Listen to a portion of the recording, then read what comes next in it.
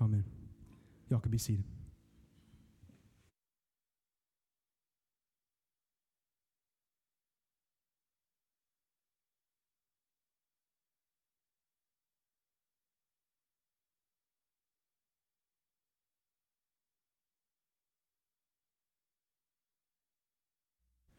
The Gospel. Then Jesus was led by the Spirit into the wilderness to be tempted there by the devil. For 40 days and 40 nights he fasted and became very hungry. During that time the devil came to him and said to him, "If you are the Son of God, tell these stones to become loaves of bread." But Jesus told him, "No, the Scriptures say people do not live by bread alone, but by every word that comes from the mouth of God."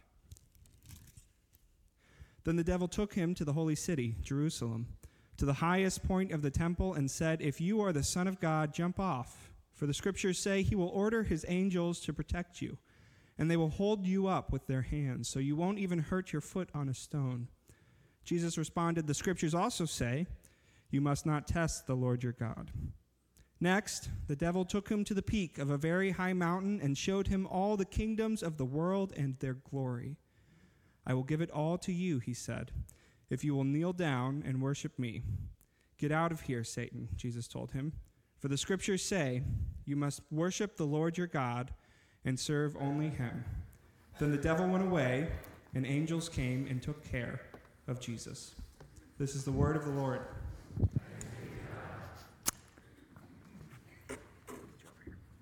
Thank you, Charlie.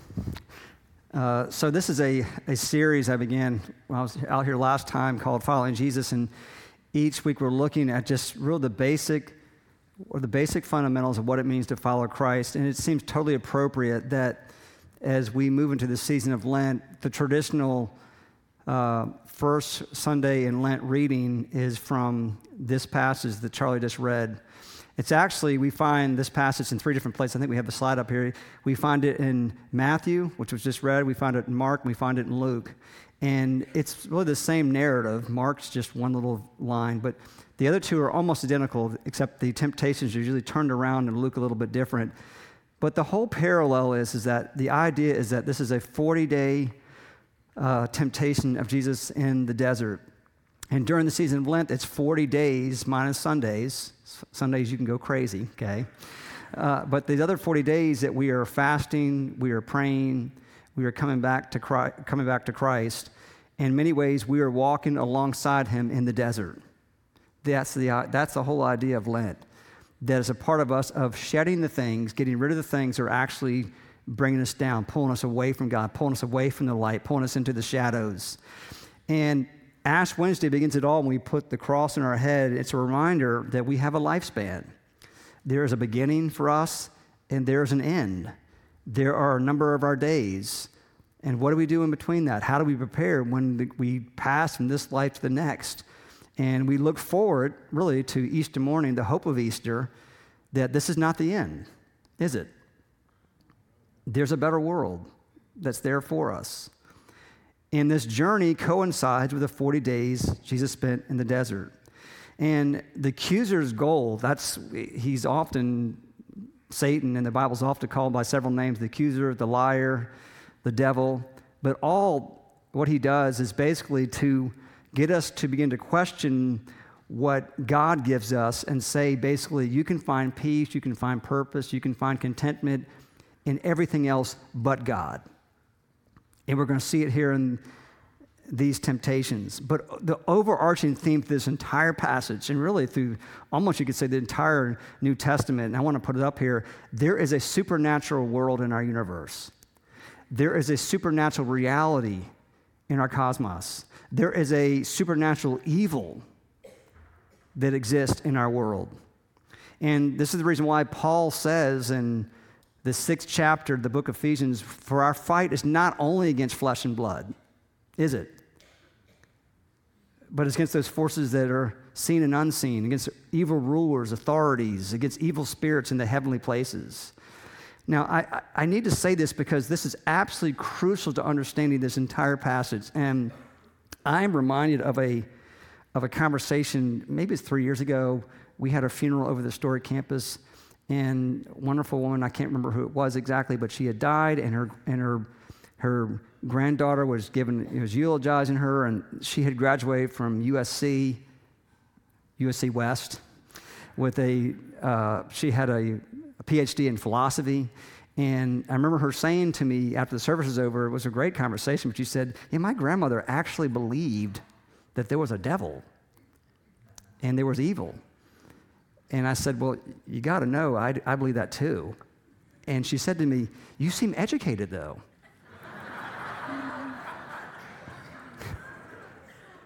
And I realized though that, I love talking to her, but she was sharing what's becoming increasingly more of a popular opinion, that there really is not evil or Satan or the devil, that almost everything can be explained through biology, through science, through cultural mores, through the brokenness of people. But the whole idea that evil exists is not really true. And what I told her is, and I'm telling you now, if you think you can reduce evil to biological, sociological, and psychological factors, that in other words, what she said, it's controllable and it's fixable. If you believe that, I said, you are setting yourself up for a gigantic fall, and you are going to be blindsided sometime in the next few years when you begin to realize that's not true. And you're setting yourself up for huge disappointment, is what I told her. And there are aspects to evil that are beyond just the natural, what we can observe. And let me just give you an example of this. Last year, I listened to many books on Audible. I was listening to a book on FDR, and it was about how he kind of came back to the faith the last year of his life. And what drove him really to come back to the faith was, in really the last year of his life, he was kind of the typical New England secular liberal. They kind of basically believed that through education that human beings were basically good, and that through just teaching people the right ways and through cultural and education and science, people are basically good. And therefore, he said the greatest shock of his life, even more than his polio diagnosis, the greatest shock of his life is when he began to hear reports coming out of Germany. He did not believe it. And the reason why he did not believe it is because he said human beings are basically good. And that is a beautiful country. It's wonderful people. There's no way people could do this kind of brutality on somebody else. We know war is ugly, but he just didn't believe it.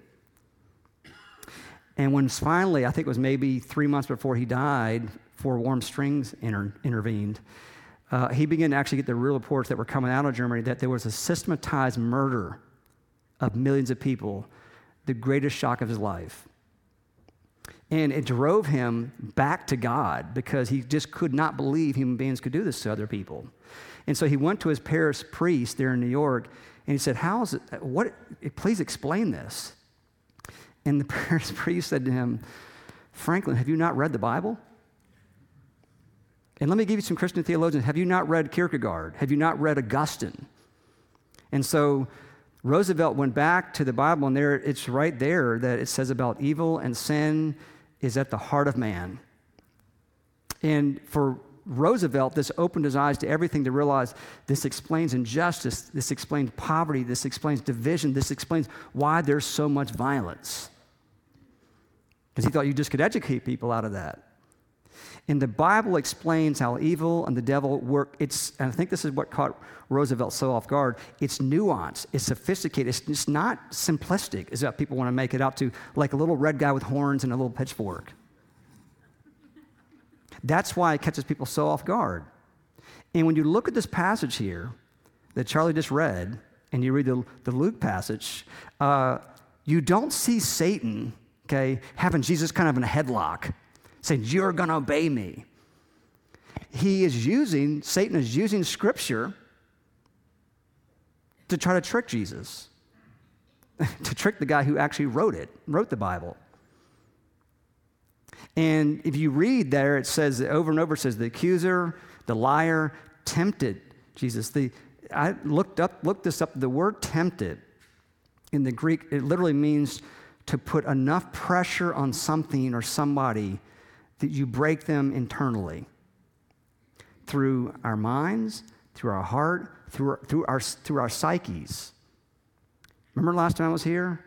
What do you gain if you get the entire world and yet you lose your psyche, you lose the essence of who you are? That is what the accuser is after. That's what we see here in this passage here. And this passage shows us three ways in which the accuser, the liar, Satan goes after, not only goes after Jesus, but he also goes after us. Let me put the first passage up here. For 40 days and 40 nights, it says he fasted, Jesus did, there in the desert. He's very hungry. And during that time, the devil, the accuser, came to him and said, if you are the Son of God, if you are the Son of God, tell these stones to turn into bread. And the whole point of this is the accuser is trying to get Jesus Christ off his mission, to get him off where he's headed. And underneath all this is to get him to basically, I want to put the first point up here, to constantly question the goodness of his Father. Because after all, he'd say, what kind of father would leave you out here to starve in the desert? Who does that? And he uses hunger. Think about that. Satan uses hunger, a natural thing that God gave us, and he says, why are you starving? Doesn't your Father love you? If you have the power, you can change this. You can feed yourself. And this, when I looked, I started thinking, where else have I heard this before? Do you really believe God wants to do this for you? Where have we heard this before? If you go all the way back to from the Garden of Eden, did your Father really say that? Did God really say that? He doesn't have your best interest in here. There is a better way. He wants us to constantly question the goodness of God. Because if you cannot rely on God's goodness, then you will just try to find it somewhere else. Let me illustrate. So last week, I was in a conversation with one of the college students I'm pretty close to, and for this last 6 months, we've been praying for her. She's been trying to get into medical school, and I've constantly said to her, listen, we are praying for God's will here, first and foremost. But we can also tell God the desires of our hearts. And so she called me, and she was really upset. Last week, she found out she did not get an MUSC, and she's going to wait another year. But what I told her, I'm telling you now, and I think this is a source of comfort for her. I said to her, listen, did you pray about this? And she said, constantly. I had my family praying for this. And I said, we're just going to have to believe and know that this is God's will. If you took it to God and you don't have bad motives. If you took this to God and he said, no, we're just going to have to believe this is what he wants right now, do not question the goodness of God. He's got a better plan. And so she's going to re-up next year, praise God. The main strategy of the tempter is to tell you you do not have a good father. You need to question that. And we just to believe that the will of God is stronger and better than the will of the accuser. And by the way, Jesus says here, let me put it up here, and Jesus told him, I love this, no, the scriptures say, God says, my Father says, do not live by bread alone, but by every word that comes from the mouth of God. There's a higher truth here than just hunger. There's a higher cause. You're not taking me off mission. Okay, I'm not going to begin to question the goodness of my Father. And then at the very end of this passage, here, there's a temptation where, let me put it up here, it says, the devil took him to a peak of a very high mountain and showed him all the kingdoms of the world and showed them all their glory. And he says, you can have all of this if you just will bow the knee to me and worship me. Now, what is the tempter, the accuser, the liar trying to get us to buy into here? And that is this. The tempter wants us to choose an earthly kingdom over an heavenly kingdom, saying this is the better way. This will lead to prosperity. You cannot trust your father. And what the devil was doing, what the accuser was doing, is he was trying to move Jesus away from God's plans, his father's plans. And that his father's plans was Jesus was always headed to the cross. And Satan's like, I am not going to let you get there. Because what does the accuser want? He wants painless shortcuts. And he will always offer a ton on the front end. All these promises, all these lies on the front end, and he'll give you nothing on the back end. What do you profit? What do you gain if you get everything? If you gain the world, you can have all this, and yet in the process you lose your soul. And what's important to see here is we can never, and I think I need to really say this with some authority, we can never make evil just simplistic, which is what caught Roosevelt so off guard. That it's so nuanced and so complex. And let me give you an example of this. So last week, our family, and they put the picture up here, our family went to see The Chosen. Have any of y'all seen this? All right. It's about the story of seeing through the eyes of those who knew Jesus. And it's been remarkable watching this because it's just filling in some kind of highly educated scholarship of what the apostles, what these early followers were doing in between the stories that Jesus was telling. And it's been so fascinating to me because this last season, Judas has finally come into the picture. And you see very early on that it seems like he really wants to follow after Jesus. He seems like his heart seems like it's in the right place. And yet we know from where he started to where he ended could not have been more different. And you begin to see this character arc kind of building in here. And the question I think that Lisa and I were talking about this the other day, it's how did he go from someone who is honestly seeking Christ to in the end betraying him? And evil is rarely simplistic. It's always nuanced, it's always complex. And you see Judas go from someone, I'm going to serve you, to suddenly begin to have envy, he began to have resentment, he began to have pride. And Jesus was, and I'm just, paraphrasing here, he's saying to Judas over and over again, if you cannot swallow your pride, you can never follow me. If you cannot eat your pride, if you cannot bury your ambition, you're not fit to lead. And because of that, this is why Judas fell in this trap. He took the kingdom of this world instead of the kingdom of God. And I want to say it's really easy to feel contempt for Judas. But what I'm realizing this is the real challenge for every single believer here is to face the ugly reality for all of us here that there is a potential in all of us to be a Judas. I mean, put in the wrong circumstances, facing the right amount of pressure, every one of us is capable in here of betraying Jesus. Every one of us. And therefore, I think the honest question is to ask ourselves, God, give me the grace for this day, give me the grace for this week, this month, to never betray you. Your kingdom over everything else.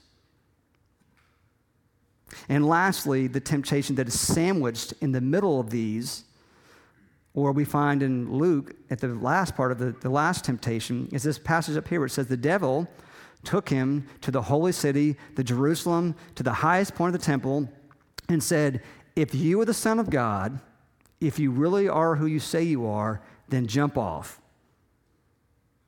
and see if the scriptures are right and that the angels will come and protect you. They will hold you up and they'll guard you from basically, being crushed, falling to your death. And there's a lot going on here, but let me just dumb it down to where that has meant something to me that I'm now sharing with you. And that is what I see in here, at least one part of this passage, is the tempter is trying to make, right here, God one-dimensional. One-dimensional. And you may, what are you talking about here? Well, one of the two great attributes of God that we see throughout the Bible, but certainly in the New Testament, is the love of God and the holiness of God together. They are never separate. They're always together. And that is the holiness of God is God has a standard. And he's the judge over the standard that we all sit under and that we're condemned under in many ways. There's this standard here, a holiness. And then there's the love of God over here, of a loving, forgiving Father. And they always go together. They're never split. And what Satan's chief goal is to divide the two, where they're never together, where God is either one or the other. He's either all judge, all holy, and no forgiveness, or he's all love and there is no standard. And if you look at our world this day, we see this all over the place. All over the place. Listen, do whatever you want. God loves you. You can follow what you want. I mean, he's a forgiving Father. God loves you. There is no standard here. And how he does this, the tools he uses to tell us this is through two things: temptation and accusation. He is the great tempter and he is the great accuser here. And he does this through sin and shame and guilt, and he does this to try to destroy us, to have us lose our psyche, lose the essence of who we are. And therefore, the devil will tempt us by taking the love of God and the holiness of God and splitting the two. Listen, just live any way you want. There is no standard. In the end, God loves you. God forgives you. Or, look how bad you are. You could never approach God. Look at the ultimate judge. Look what you've done. And this is how he does it, okay? Cranmer famously wrote, what the heart wants, okay, the will chooses, and the mind justifies. And here's how it works. This is how the temptations work. The great tempter, the great accuser comes in, and he says things like this. You know your spouse? They're not giving you what you really need. They are not providing for you intimately. They're not giving you emotional support. And you look at all these other people. Look how happy they are. You deserve better than this. You can find that intimacy in other places. Or another temptation. You know, in your workplace, they have been mistreating you they've been underpaying you for years. Look how much money you make for that place. And look how little they give it to you. You shouldn't have to put up with this. And yet they're never going to give it to you. So it's totally appropriate to try to get some under the table when they're not looking. It's totally fine to do that. In fact, other people are doing it. You know it. Or another temptation. You know your neighbor or the other people, how they treat you. They show you no respect. They take advantage of you. And you need to know, don't let them get one over you anymore. You need to start warning other people about them. Or another temptation. You see your friends in school, they're cheating on these tests, and you're not, and they're getting away with it. Look how well they're doing, and look how bad you're doing. You can get away with it. You can do it. No one will see it. And this is how the temptations work. Don't worry. God loves you. God forgives you. And it's right there, the temptation. And the minute you sin, the minute you take the bait, the minute you enter into temptation, he is right there. And no longer it's about the temptation. He is now the accuser. Look at you. Look what you've done. How can you look yourself in the mirror? Who would ever do that? And you call yourself a Christian. You've done it one too many times. God will never forgive you after this. How dare you show up and act? How dare you come to church like this when people don't know what's going on behind the scenes? The temptation, he promises all this to you. You go for it, and then he accuses you. And this is how it works. And this is nothing but the tempter trying to make this into religion. Do you remember what I said last year about religion? The difference between religion and the gospel? Religion is, I messed up. My dad's going to kill me. The gospel is, I messed up. I really need to call my dad. And calling your father, what is he going to tell you? And the answer is right here in this passage here. It's right in our faces here, right here. So here's what I want you to hear. When the tempter and the accuser and the liar comes into you and offers you these temptations, and you fall into him and he accuses you, the first thing you need to do is you need to remember the scriptures. Why do I say that? Because it says it right there in the passage here. Every single time the tempter comes in to Jesus, what does he do? He quotes scripture. There's a higher truth going on here. And by the way, this is the reason why the Apostle Paul writes, I think it's such a penetrating passage here. Temptations in your life, he says, are no different when other people experience, okay? But our God, our Father, he's faithful. He will not allow you to be tempted more than you can possibly stand. And so when you are tempted, he's saying here, God is always going to provide a way out for you to be able to endure, for you to stand up. So what I'm saying is when the tempter comes and tells you, take this, there is a way out, okay? There's a ripcord, in other words, to get out of there. There is always a way out. But secondly, if we do fall into it and the accuser comes, what I want you to know is always behold the cross. The cross is the ultimate decider that stands over all of history. This is our ace, now and always. Because you know what? On the cross, what do we see? We see both the holiness and the judgment of God and also the love of God together at the same time. They're never removed. And so when the devil comes to us and tempts us and accuses us and throws our sins in our face and said, how can you call yourself a Christian? How dare you? God will never forgive you. You deserve death and hell. You know what we can tell him? Okay, you know what? I absolutely do deserve death and hell. But what of it? Because I know one who suffered on my behalf. His name is Jesus Christ, the Son of God. And where he is, there I am also. Stick it. The cross stands over all of this.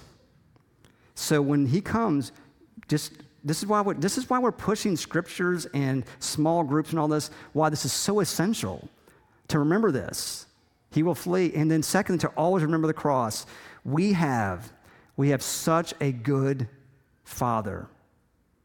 His kingdom will reign forever. Behold the cross, the holiness of God and the love of God together. Let's pray.